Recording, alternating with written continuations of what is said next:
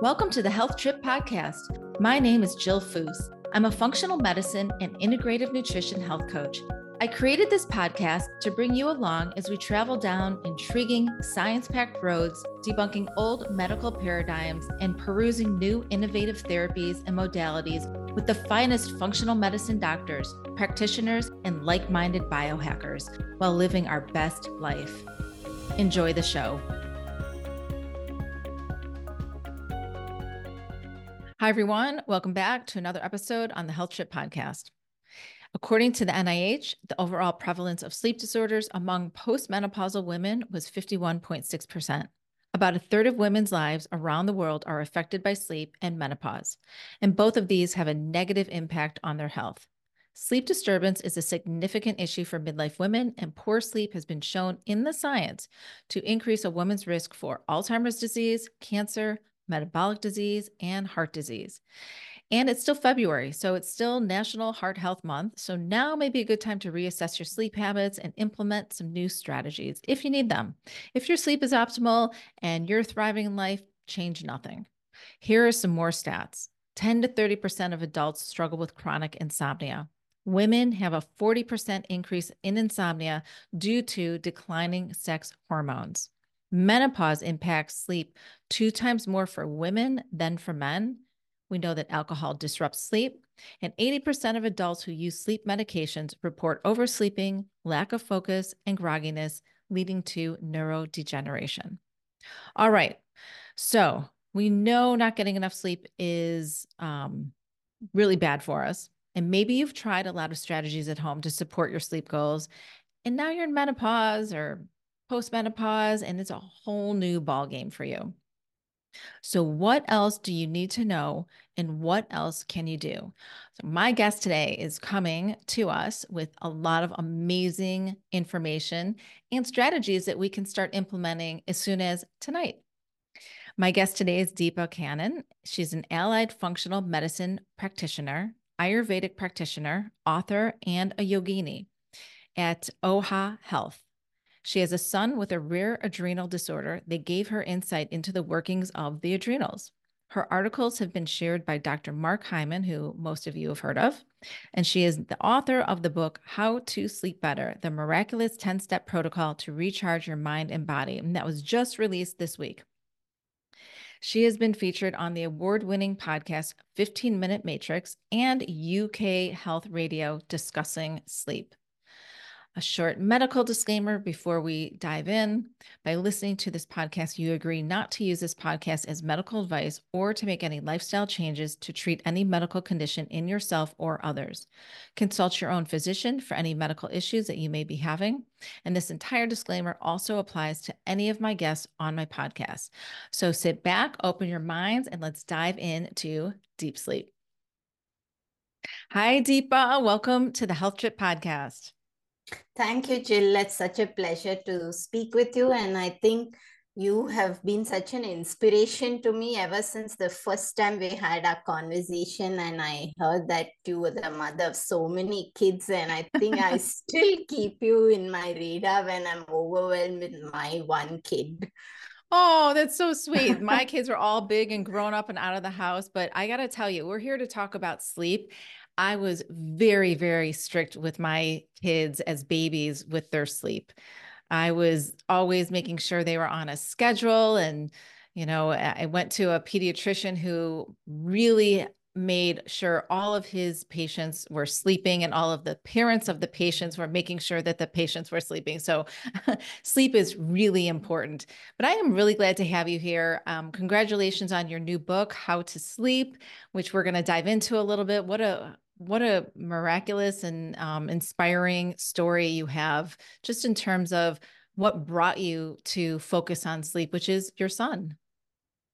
Yes, thank you, Jill. And it's been a long journey of the book. In fact, it's about a 4 to 5 year journey from writing to actually releasing the book. And the publishing world at times felt extremely frustrating, but there it is out there, and I'm happy about it because I guess it's also testimony to all that hard work we put into any passion project, and it's nice to see it out there. And yes, everything I do, I think the purpose has been my son. And my son was born with a rare adrenal condition called salt wasting congenital adrenal hyperplasia, which basically means they don't have the genetic code to manufacture cortisol and aldosterone. And, we talk so much about cortisol in the health space. And usually we're talking about how we're outputting too much cortisol and how it impacts all our health. But imagine the other scenario where they don't produce cortisol, which means that without external corticosteroids, these kids can die because they cannot hold on to blood sugar, blood pressure. So basically, the blood pressure and blood sugar will crash. And without aldosterone, the body cannot hold sodium. So that's why it's called salt wasting, CH, that they throw out all the sodium. So in a few days, they'll dehydrate and die.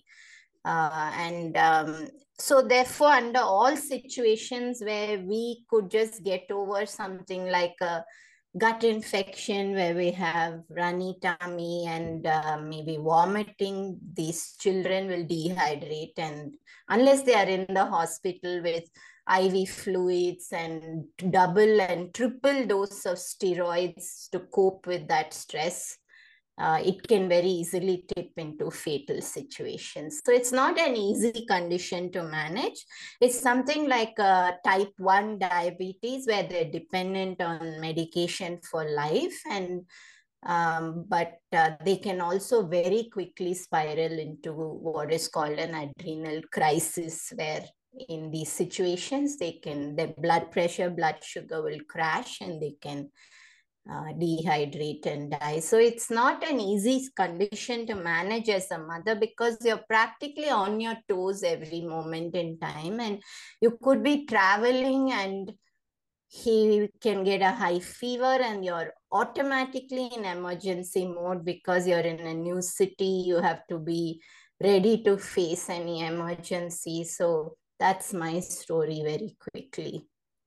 And you mentioned in the book about your son and the diagnosis and how it really impacted your sleep as well. You just stated, you're the mom and you have to be ready for any possible emergencies to occur.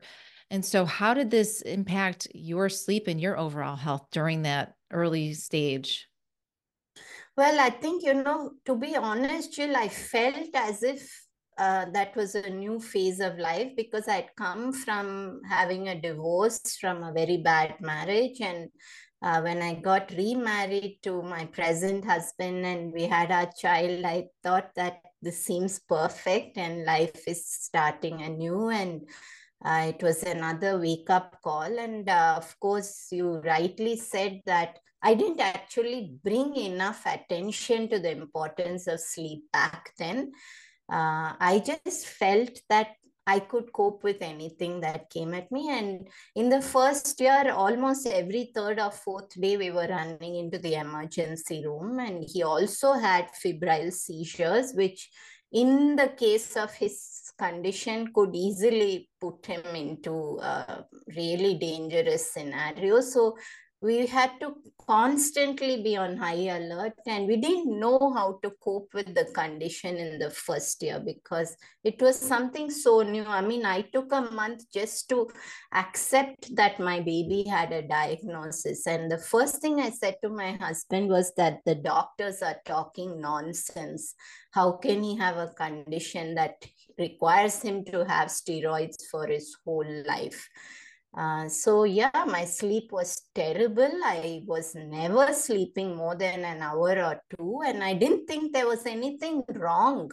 I just assumed that it was perfectly fine to do that. And I felt the repercussions a few years down the line when he was out of the crisis. And then my body said, okay, now you need to see what is the impact of this years of poor sleep. And I started falling into this spiral of recurrent urinary tract infections, which got so serious at a point where I became antibiotic resistant, and some points I had this IV cannula in my hand, and I had the strongest of drugs given to me twice a day. And eventually it was so scary to know that no antibiotic will work. And that's the start of my transformative journey, where I then went to an Ayurvedic center, which helped me break that loop and come out of those chronic infections.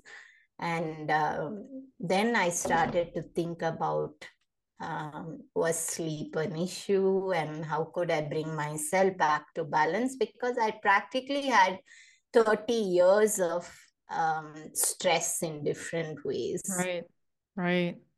That's a great segue into the beginning of talking about sleep, which is how and why do we sleep? You talk about that in the opening chapter of your book, which is, so important. Let's just remind this community that's listening in what's happening and why it's so important for us to sleep.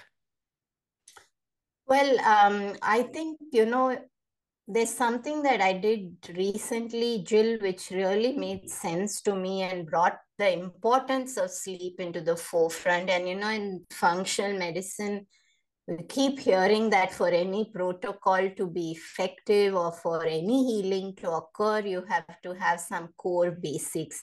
And for me, from a functional medicine perspective, it was blood sugar balance, detoxification, and sleep. Now, when you look from an Ayurvedic perspective, it's said that you need three things to remain healthy, which is ahara, or the right food, nidra, which is sleep, and brahmacharya, which is a right amount of sexual activity.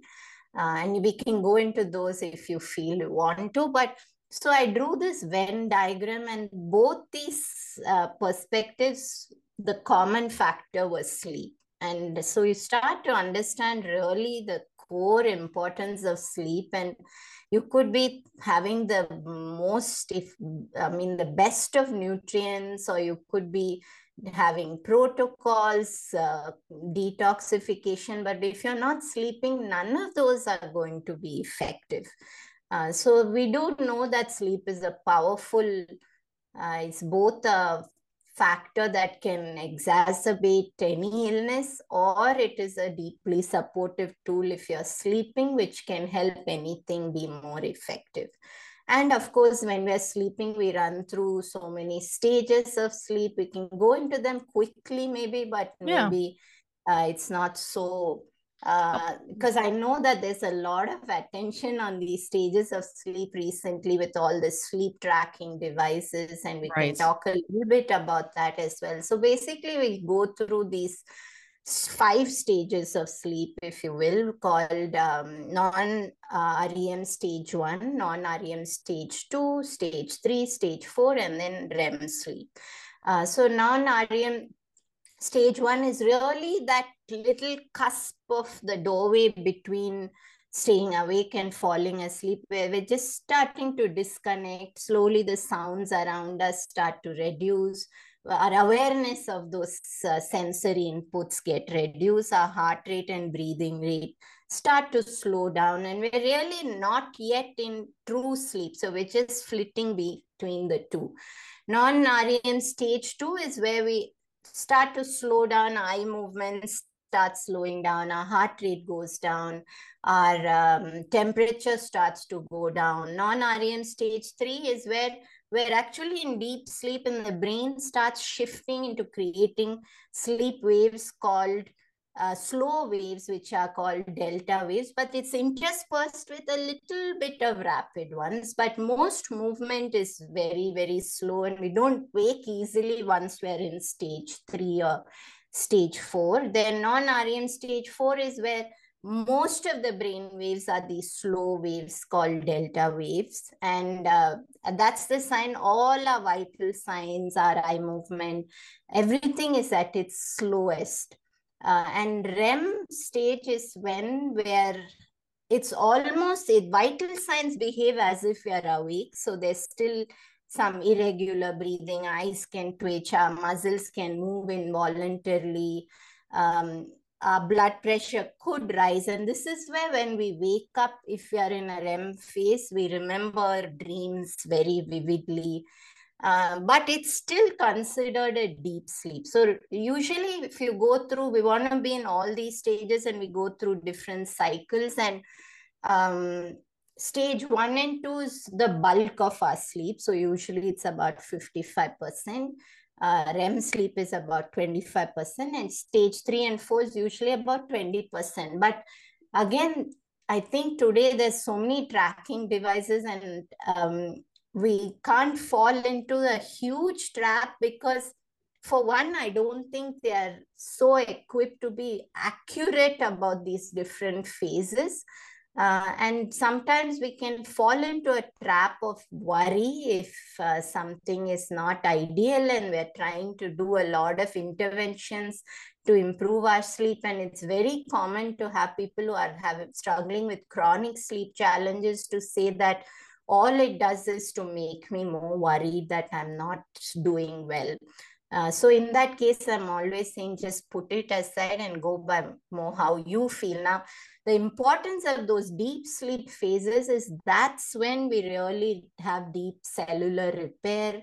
Our liver does rejuvenative work, memory formation occurs, all hormones are optimized. So it's a stage where we truly feel, even if we can't track it, when we wake up and we've had a really deep sleep, we just feel calmer, we feel more energetic, but most importantly, we really feel as if we have the resources to cope while going through the next day. And I think that's really an indicator of how we've been through all these deeper stages of sleep, because our mind feels as if it's in a state of equilibrium, if that makes sense. Oh yeah, you can recognize when you've had deep restorative sleep when you wake up. I certainly can. You know, the community we're talking to is mostly midlife women, and we know that once you start into perimenopause and as your hormones are fluctuating and declining, especially that estrogen and progesterone, sleep becomes a real challenge. And I want to talk about, the certain situations that women face, right? Certain women wake up in the middle of the night because they have to go to the bathroom. Some women might fall asleep really well, but they wake up maybe at 3 a.m, chronically, and then they don't fall asleep. Or women who wake up in the middle of the night, go to the bathroom, come back, and they are able to fall asleep. How is that all affecting, from a biochemical lens, adverse things that are going on in our body?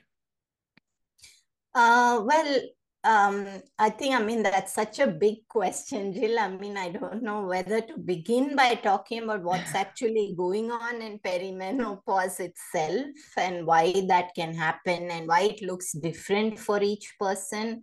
But for sure, if we are not going through all these stages of sleep, there's impact on every part of our body. So maybe we could begin with that itself. And Yep. typically, when we don't go through all of these stages of sleep, there's impact on several things.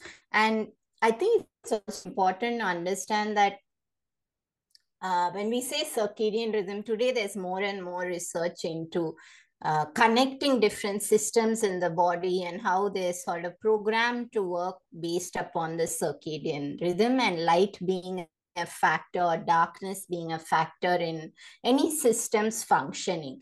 And this is what was also mentioned in Ayurvedic text, that there's an Ayurvedic circadian clock where we have certain programs set out based upon the timing of the day.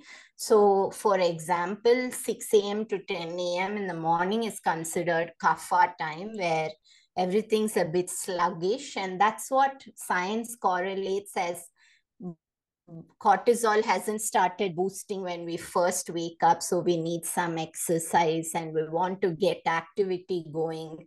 10 a.m. to 2 p.m. is considered pitta time of the day, where that's the time the sun is over the head, so it's said digestion's very strong. Then 2 p.m. to 6 p.m. is considered a vata time of the day, where the nervous system can get a bit ungrounded, and it correlates to some of us feeling as though in the early evening we have this dip and we're not able to focus, our mind's a bit scattered. Then 6 p.m. to 10 p.m. is again kapha time of the day, where that's the time it says that we start getting more dull, preparing for sleep. So sometimes that can correlate to a natural cortisol rhythm where we start slowing down and preparing for sleep. And then the 10 p.m. to 2 a.m. in the middle of the night is again considered pitta time. Now, I just want to differentiate between the morning pitta zone and the night time, and that will tell us a lot about what's happening in sleep as well. So in the daytime, 10 a.m. to 2 p.m. of pitta time is considered that the liver is programmed to support optimal digestion. So helping us to take nutrients and helping the whole digestive process to support the cellular process, which means converting food to energy optimally, so that we have it supports nutrient absorption. It doesn't allow for toxin accumulation. However, the same pitta time in the middle of the night, 10 p.m. to 2 a.m., is considered a time where we need to be in deep sleep, where the liver goes into a deep repair process. So if you're not in deep sleep during that phase, that the liver starts to show challenges. And even in Ayurveda, it was mentioned that hormones are very much connected to the health of the liver. And we know that today that if our liver is not working optimally, that we're going to be impacted by hormone dysregulation. So I hope that gave a little peek into this understanding the circadian rhythms connection to system. So when we're not sleeping, so many things can happen. Our brain today, there's a lot of research on the lymphatic system, that in deep sleep, we detoxify the brain waste, and we need to be in deep sleep for that to occur. And if you're not in deep sleep, the brain doesn't detoxify, and that lack of detoxification of the lymphatic system is what is linked to potential inflammation or the predisposition towards conditions such as Parkinson's or dementia. And we also see that when we connect the science that post-menopause women do have a tendency for the brain to be impacted because estrogen is brain neuroprotective. So we see so many connections between this east-west. So the brain can have impact. Then we can have impact on the cellular system, the mitochondrial health. And why that happens is, one is deep sleep is a direct impact on the efficiency of our digestive process. And we know that if we can't digest our food well, we can't create energy. And in the conversion of food to energy, we have something called free radicals, which created, which is what ends up aging every cell. And we need, and that's known as oxidative stress. So we need lots of antioxidant to mop up these free radicals, so we can have impact on the mitochondria. Heart health, when you look at the predisposition for heart disease, and women especially post-menopausal, again, because estrogen is protective to the heart as well, there's a connection between post-menopause and heart risk. And some of the risk factors for heart disease usually include chronic inflammation, oxidative stress itself, elevated homocysteine, elevated fasting insulin. If the blood gets more viscous, if there's parasitic infections, nutrient deficiencies, and so many things impact the heart. And poor sleep is a cause of lots of these challenges. Poor sleep raises inflammation, poor sleep decreases metabolic health itself, it weakens digestion, it creates oxidative stress, it makes us crave more sugars the next day. So there's so many connections right there. And of course, if you're not sleeping, we can get leptin resistant. Leptin is the hormone of us feeling satiated when we eat. So sometimes no matter how much you eat, you won't feel satiated. Poor sleep also raises ghrelin. So we're perpetually hungry and we don't know when we're opening the fridge and eating a pastry or eating some dessert. And before you know it, we've fallen into that loop. And of course, it dysregulates cortisol, and cortisol and poor sleep are bidirectional. Dysfunctional cortisol prevents sleep, and poor sleep raises cortisol, which is why the next day we're snapping at everybody around us and we don't have control. We're just unable to be balanced. And for sure, there's one thing I want to finish this area. Of course, there's genetic factors as well, that sleep is a powerful epigenetic factor. And if you're not sleeping, we risk so many genetic conditions from arising. But what I want to really wind up this area, Jill, is to say that post-menopause or perimenopause in Ayurveda, women are shifting from a Pitta time of life to a Vata time of life. And what that means is Vata is that it makes the body dry. So everything in our body starts drying. So we're entering this Vata age of life, which is the time of perimenopause till the time of our death. And so we're entering this dry phase. And then we also have, possibly many women are also having Vata aggravation because of this constant stress from everywhere.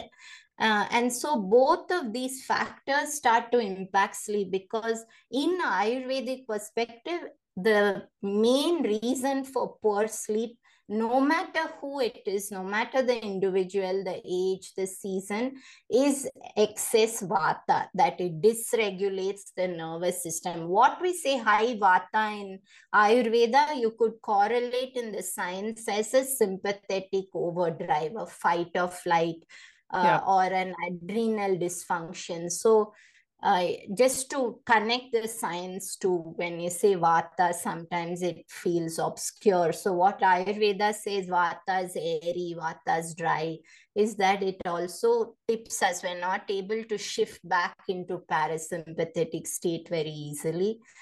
So I think to wrap it up, that might explain a little bit about why women in that age struggle so much. And then we can talk more specifically about different body constitutions and the same phase of life, if you like.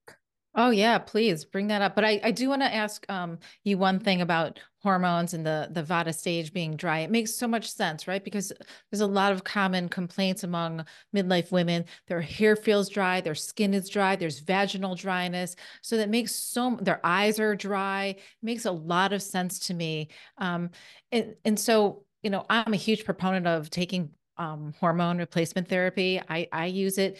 I think that everyone needs to be educated on it so that they can then go and make a better informed decision for themselves. Even for the people who think, no way, this is not how I want to age. I don't want to take any hormones.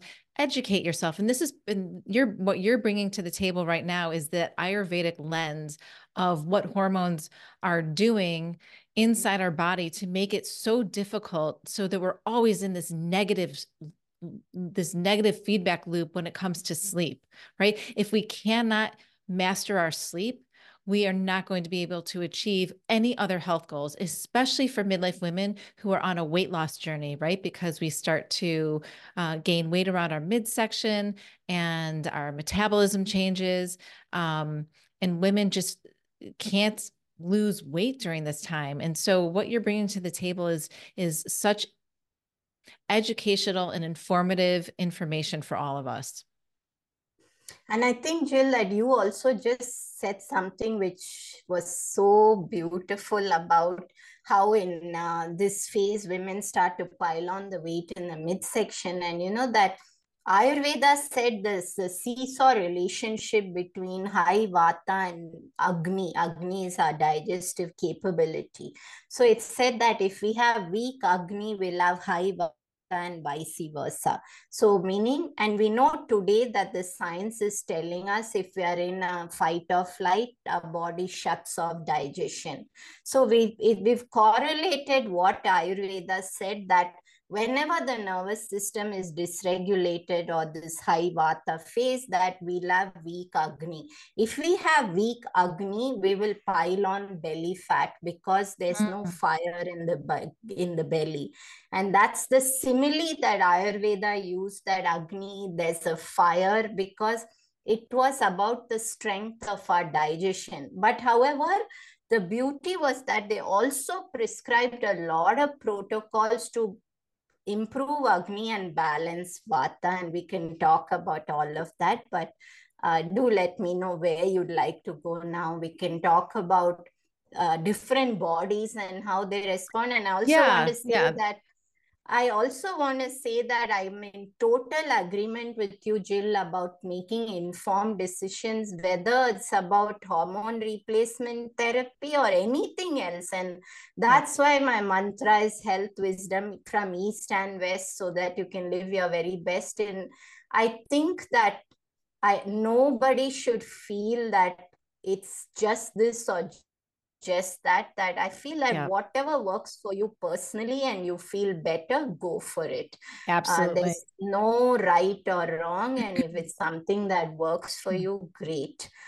So the basic thing is that, so when we think about menopause, we have to think that overall we're entering a Vata age. So there's one factor is the age is becoming, we're going from being unctuous and moist to dry. So think about a plum in the fertile years, and then it starts drying up into a prune in the Vata years. That's what's happening to our body. So that visual really explains how we're losing all our moisture. So we've got one factor, which is the age. The second factor, we might be living in a colder place. If you're somebody who's living in a really cold zone, or it has winters that are very cold, then the Vata can aggravate even more. So we need to know how to keep that in balance. And then we've got the three different women. So we've got women who are more Vata body, Pitta body, Kapha body. So the Vata bodies will be the ones who probably right through life could show up as having adrenal dysfunction. They could show up as having low output of hormones. So lifelong, they may have low progesterone, low estrogen, or any one of those. So they're not having the ability to produce hormones because through life, they're a bit more dry. The Pitta women are the ones who, in the scientific perspective, through their fertile years, they might show up as being more estrogen dominant. They might be prone to heavy cycles. So Pitta is the fire, so they're more fiery. And that can show up as having several days of heavy bleeding in the fertile years. And then the Kapha women are the ones who might show up in the fertile years, as Kapha is the ability to produce too much of tissue. So they'll be the ones who show up as having buildup of cyst in the ovary, fibroid, endometriosis. So there's these several different types of women and how it can show up. Now, just to say it's not black and white, because I think sometimes when the Ayurvedic perspective is spoken about, women could go and do an online quiz and then might get a wrong assessment of their body constitution. So that's very tricky. So anytime those assessments are made, it's always better to go to a practitioner, because otherwise you'll tend to fall into a trap of identifying your body constitution based on this present state of imbalance. And that's going to give you a wrong assessment of your body right through life. So the basic thing is, no matter what these different women's bodies are, that we enter Vata's age, but the ones who are more Kapha, so usually you might have heard of sometimes women who've had fibroids post-menopause, it shrinks by itself. Sometimes these situations happen where they say that, oh, after menopause it'll shrink itself. So that's kapha. So kapha's role can actually be where women do better after menopause. They still retain their moisture, so they don't really run into too many problems. However, in today's world, Jill, most women have some level of vata aggravation because we're all in a state of chronic stress.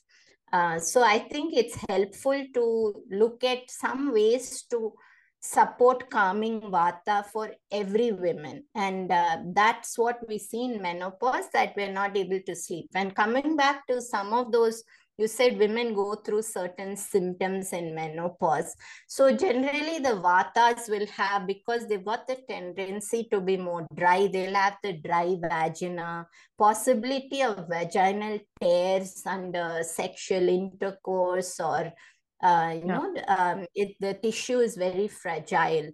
So Yep. they'll have this dry vagina, and you can do so much with that. Yep. There are protocols in Ayurveda with using herbal oils as a vaginal soak, which does wonders. And, it doesn't have to be an estrogen suppository, because there is a lot in Ayurveda itself. Not to say that it's this or that, again, whatever works.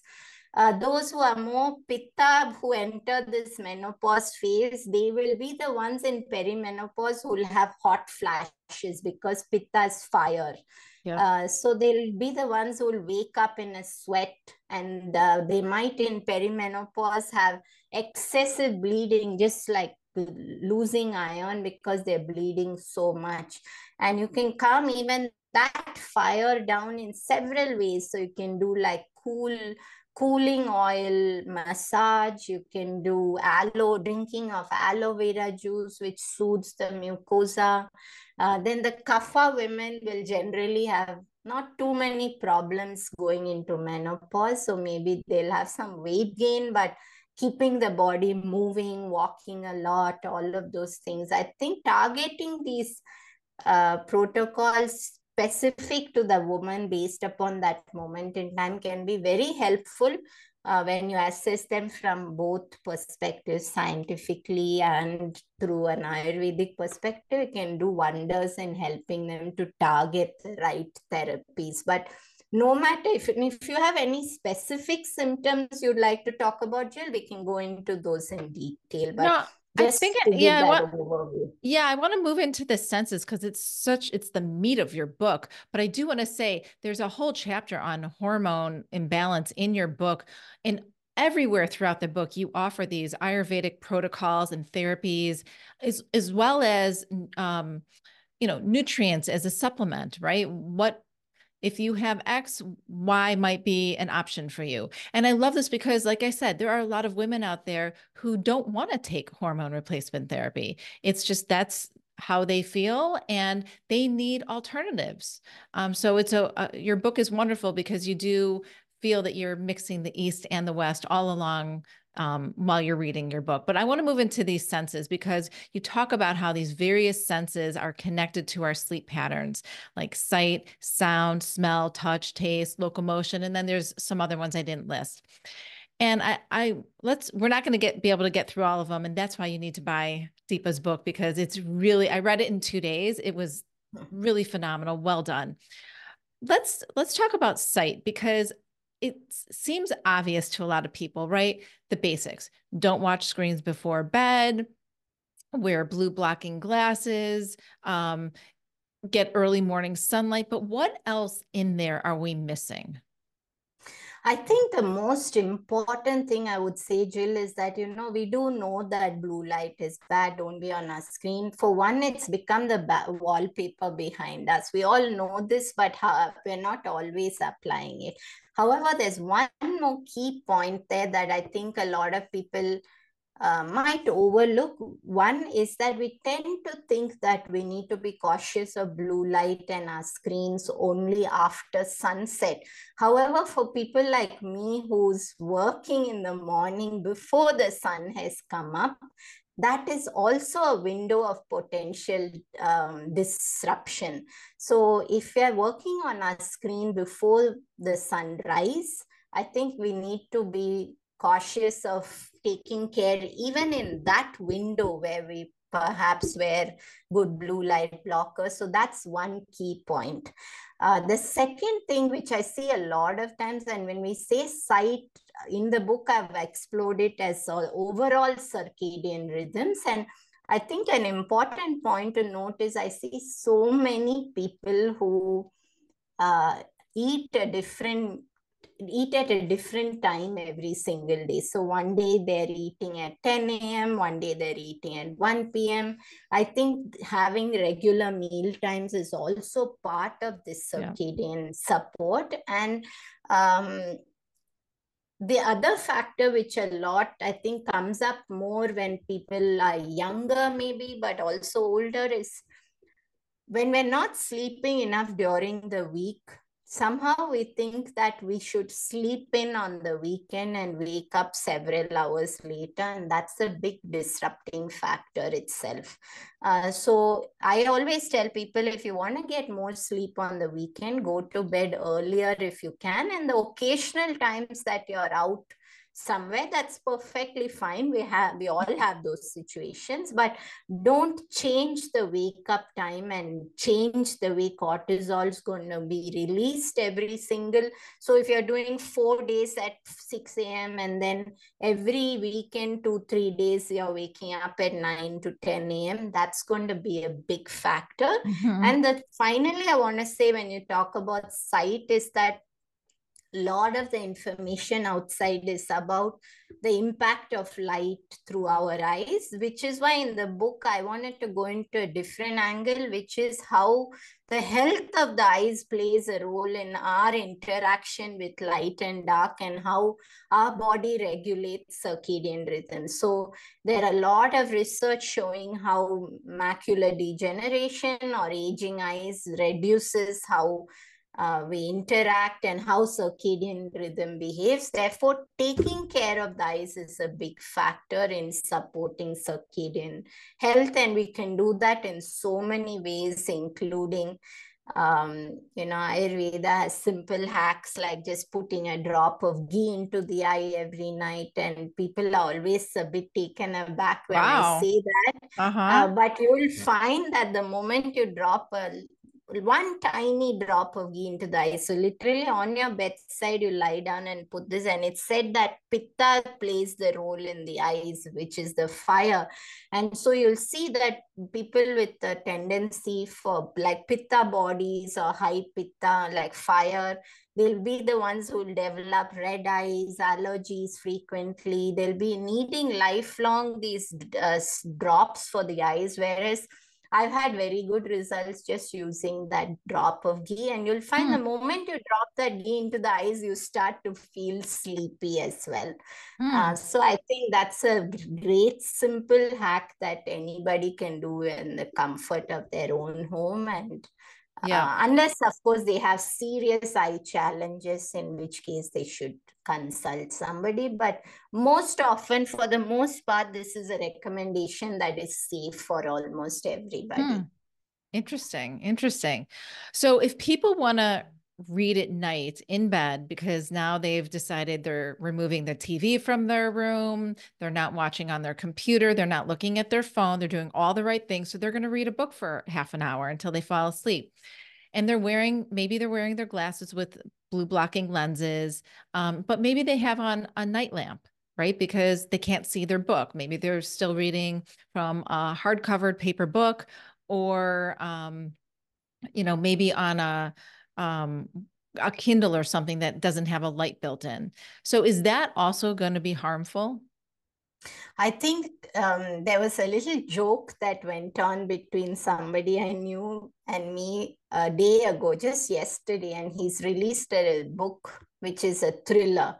And, when I shared a post about his book, and he said, your book makes people sleep and my book makes people stay awake. So I think we need to bring our attention to the content of the book, right? So that's very key. But reading overall has, beyond light in the room, reading has been shown that it very rapidly lowers cortisol and is a positive support for us to be able to sleep, provided the nature is of the content is not stimulating and activating to the nervous system. But otherwise, I think that light in the room, if it's a warm tone, it's not a fluorescent white, it's perfectly fine, because reading has repeatedly shown that it helps us to fall asleep.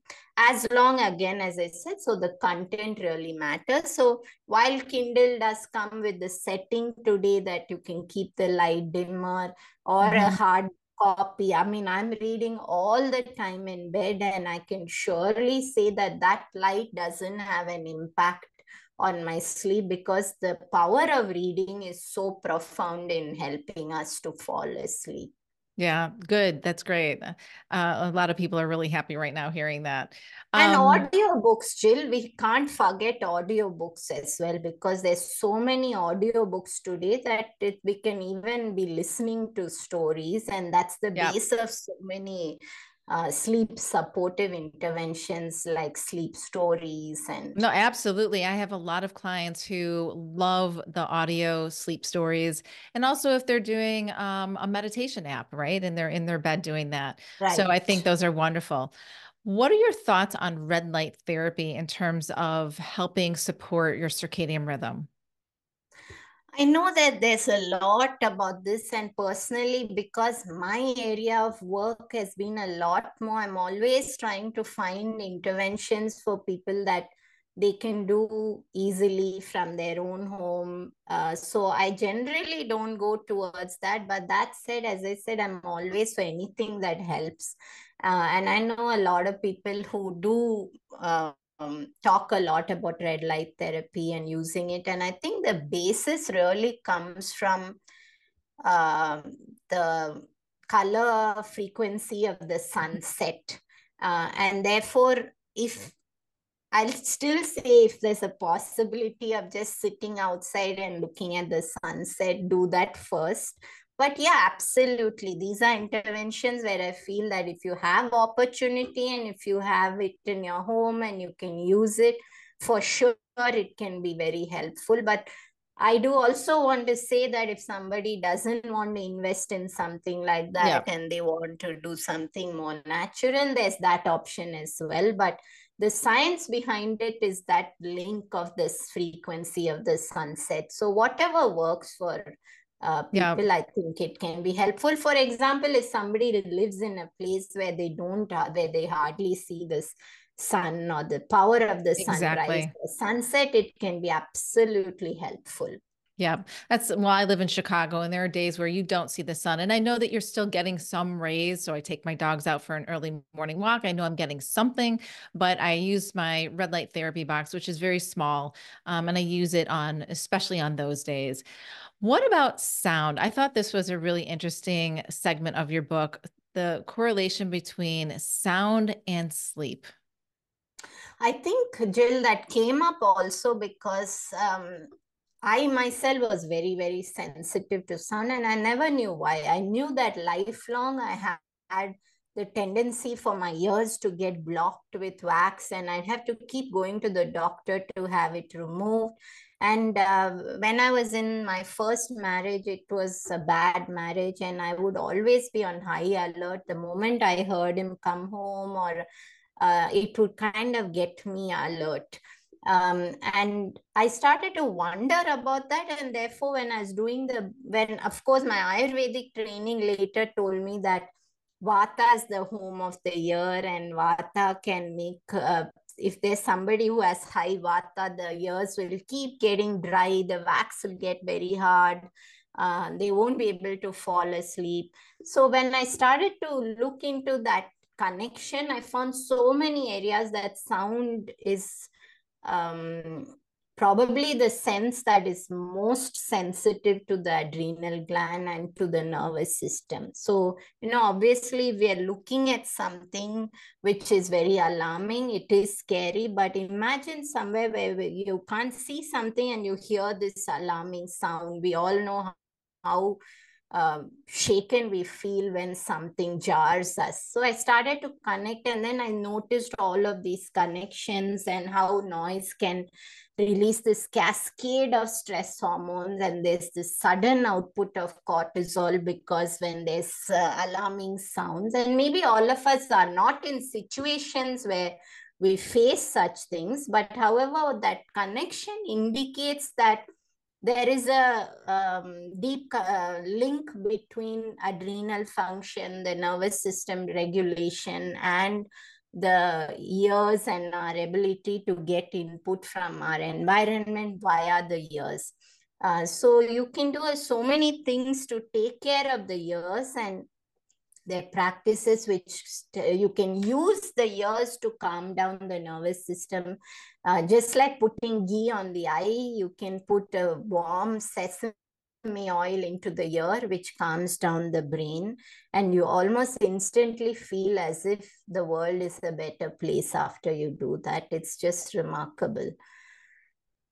Wow. It's yeah, I really loved that section on sound because I'm a very light sleeper. So that really resonated with me. And I have to use a sound machine. I need some kind of white noise anytime I'm going to sleep. I travel with a mini sound machine as well.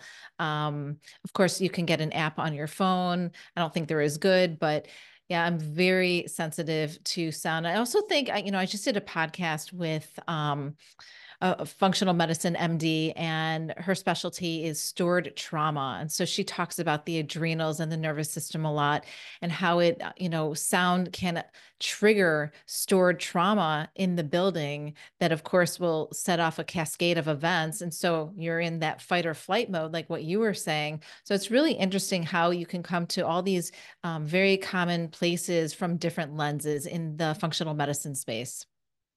Oh, absolutely. And I think that's Yeah. such a valid point you described about trauma, because Yeah.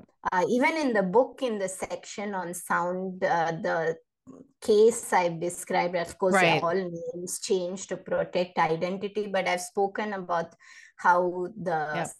sound of the wardrobe was jarring to her, and how it's what you just described about how it can very quickly bring the memories of trauma. And it's a powerful way sound can just instantly pull that trauma out from the subconscious. Yeah. Well, we have time for one more sense. I'm going to let you pick out which one you want to talk about. I always have trouble with this when somebody asks me, because I think they're like 10 babies and I Yeah. never know that how do you pick a favorite. But probably I would say the sense of locomotion or Mm, movement, because I think it's just such a powerful factor in changing how we sleep. So basically, in the East, it said that one of the sense organs of action is our legs, which allows us to have the action of locomotion. So our legs are what allow us to move from place to place. So I started to look at that as our ability to use exercise and movement as a sleep supporter. When we know this, we know, but how about we reframe some of those concepts that for example, I spoke about the Ayurvedic calendar right at the start, that 6 a.m. to 10 a.m. is considered kapha time, where the body is sluggish, where cortisol is not yet come out. So we can help that so much by getting movement in that window. So if you are awake at 6 or 7 a.m., get your exercise at that window, because it prevents you from feeling heavy and lethargic the whole day. And it also, we know that there's such a synergistic connection between morning cortisol and even nighttime melatonin. So getting the exercise in that window is really powerful. But I think in the book, I've gone a lot into specific aspects of yoga. So how inversions can help, how stretching the legs can be helpful. And inversions, I think, are one of my most favorite hacks, because whether it's after a night of poor sleep, and you feel I can't go out, I can't work out, I'm so exhausted, but spending 15-20 minutes in upside down poses like headstands and shoulder stand, your day is set. The whole day you've got energy. So it's a way where you get a lot for very little you put in. So it's very relaxing to be in those poses, but it gives you something powerful throughout the day. And similarly, it also, way back, Jill, 25 years ago, when I was in the ashram in the Himalayas, and the teacher would talk about how I was so petrified to do the headstand. I would always be scared of falling. And one of the teachers said to me, "Are you on the edge of a cliff? Are you going to fall off a cliff? Why are you so scared?" And he said to me that learning to do the headstand works out something in the brain where whatever we are scared of, we are no longer scared of. So learning to do the headstand does something there where maybe I'm scared of public speaking, and I used to be petrified of public speaking. I'd start to go into a freeze state if I had to speak in an interview or anything. And he used to say, if that's difficult for you, when you master the headstand, that will become easy for you.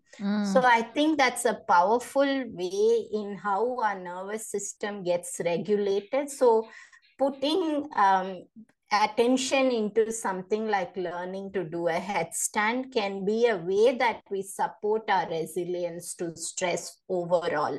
So I've spoken a lot of details about the science of the inversion. So I would, if you ask me one hack from that, I would say, unless somebody has high blood pressure or neck issues, I'm telling everybody that they need to go learn how to do a headstand. And even if they don't learn to do it on their own, there's a headstand stool which you can get easily, where you are not putting your head on the floor. You hold the stool and your shoulders rest on the stool and your neck is hanging freely.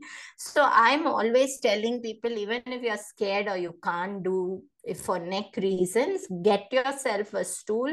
I'll tell you, Jill, every one of my yoga students is hooked to that. And so it helps you have great energy through the day and also go into a very zen sleep at night. So I love if that. you ask me my favorite, I would say absolutely the upside down. Wow. Can you get that on Amazon? Yes, you can look for a headstand bench. Okay. And just, I would only say be cautious as to don't buy flimsy ones, because you'll get a lot of cheaper ones, and buy solid wooden frame, and it'll have a top which you can remove and put back. And maybe initially have somebody teach you one-on-one for a few days. Absolutely.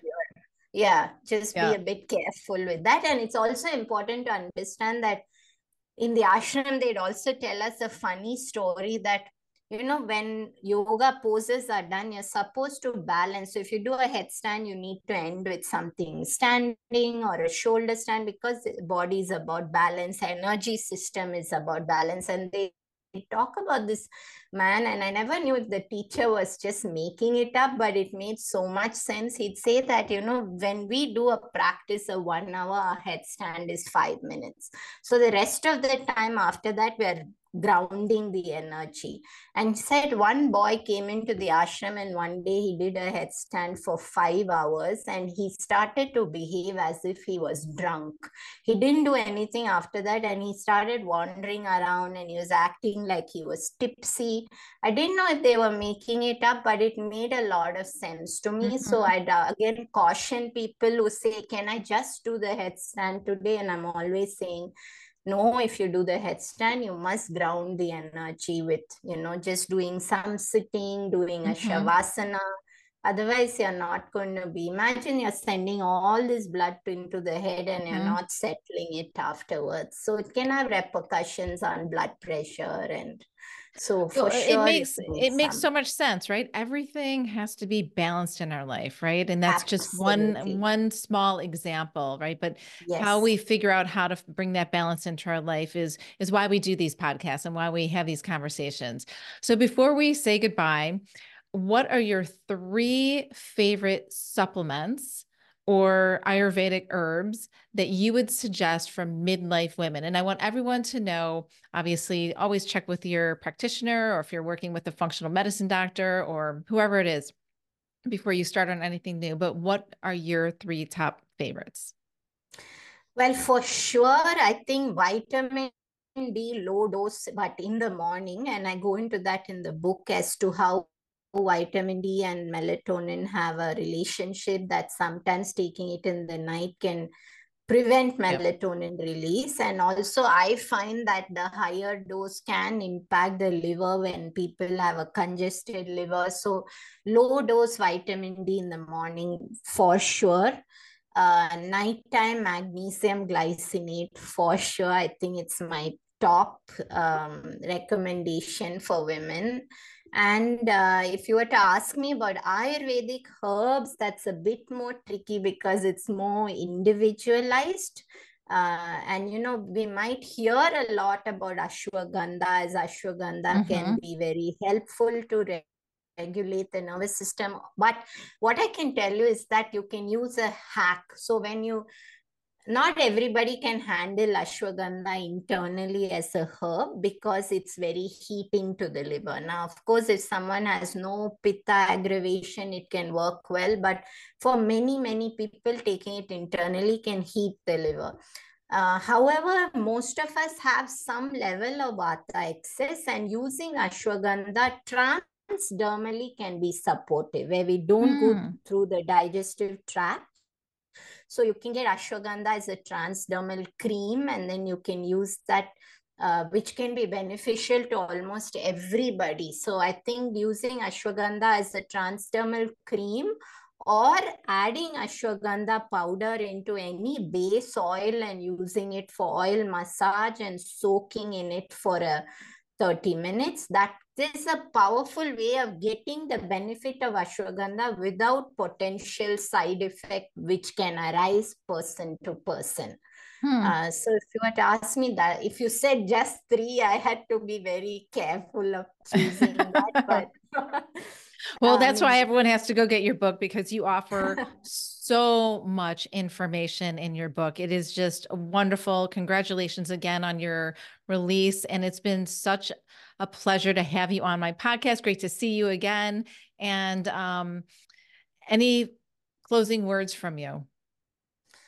I think especially for your audience, Jill, especially since you said it's more in the menopause age, I would just say one thing. I constantly have people telling me that, my mother told me just the other day when I was saying that I'm so tired because it's been like 80 days I've had no period. And she said to me, surely you can't help yourself with Ayurveda, functional medicine. And I think that we need to stop judging other women. I feel that we need to be sensitive. We are all human. Even the best of us as practitioners are navigating a lot of changes in our body and mind. So I think that just if somebody ever tells you something like that, just love yourself, give yourself an extra hug that day, and maybe have a conversation with somebody who's on your zone, so to speak, who can tell you that you're human and you know what to do. And sometimes my husband does that role and tells me that you don't, just go lie down, I'll do something, just go and do an oil massage. So I think we all need lack of judgment. We need more sensitivity from people around us. Just because we're health practitioners sometimes doesn't mean we're not mothers and wives and children with workload and a lot of things. So I think that's where I would like the world to be just women lifting up women. Oh, that's beautiful. I love that, Deepa. Thank you so much. It was great to see you. I am going to list so many show notes here for everyone so they can find you, find your book. I'm going to even put that stand bench in there in case anyone wants to get that. But it was lovely to see you. And thanks for tuning in, everyone, and enjoy your day. Thank you so much, Jill, and you're a great interviewer. You just Oh, create thank this you. warm space and it just lets everything flow. Oh, thank you so much. Thanks, everyone. Thank you for joining me. I hope you enjoyed the podcast. Lifestyle changes can be hard and overwhelming to make. By building your support team of functional medicine doctors, therapists, and health coaches, you can reach your optimal health goals. Be sure to check out my other podcasts. Until we meet again, stay healthy.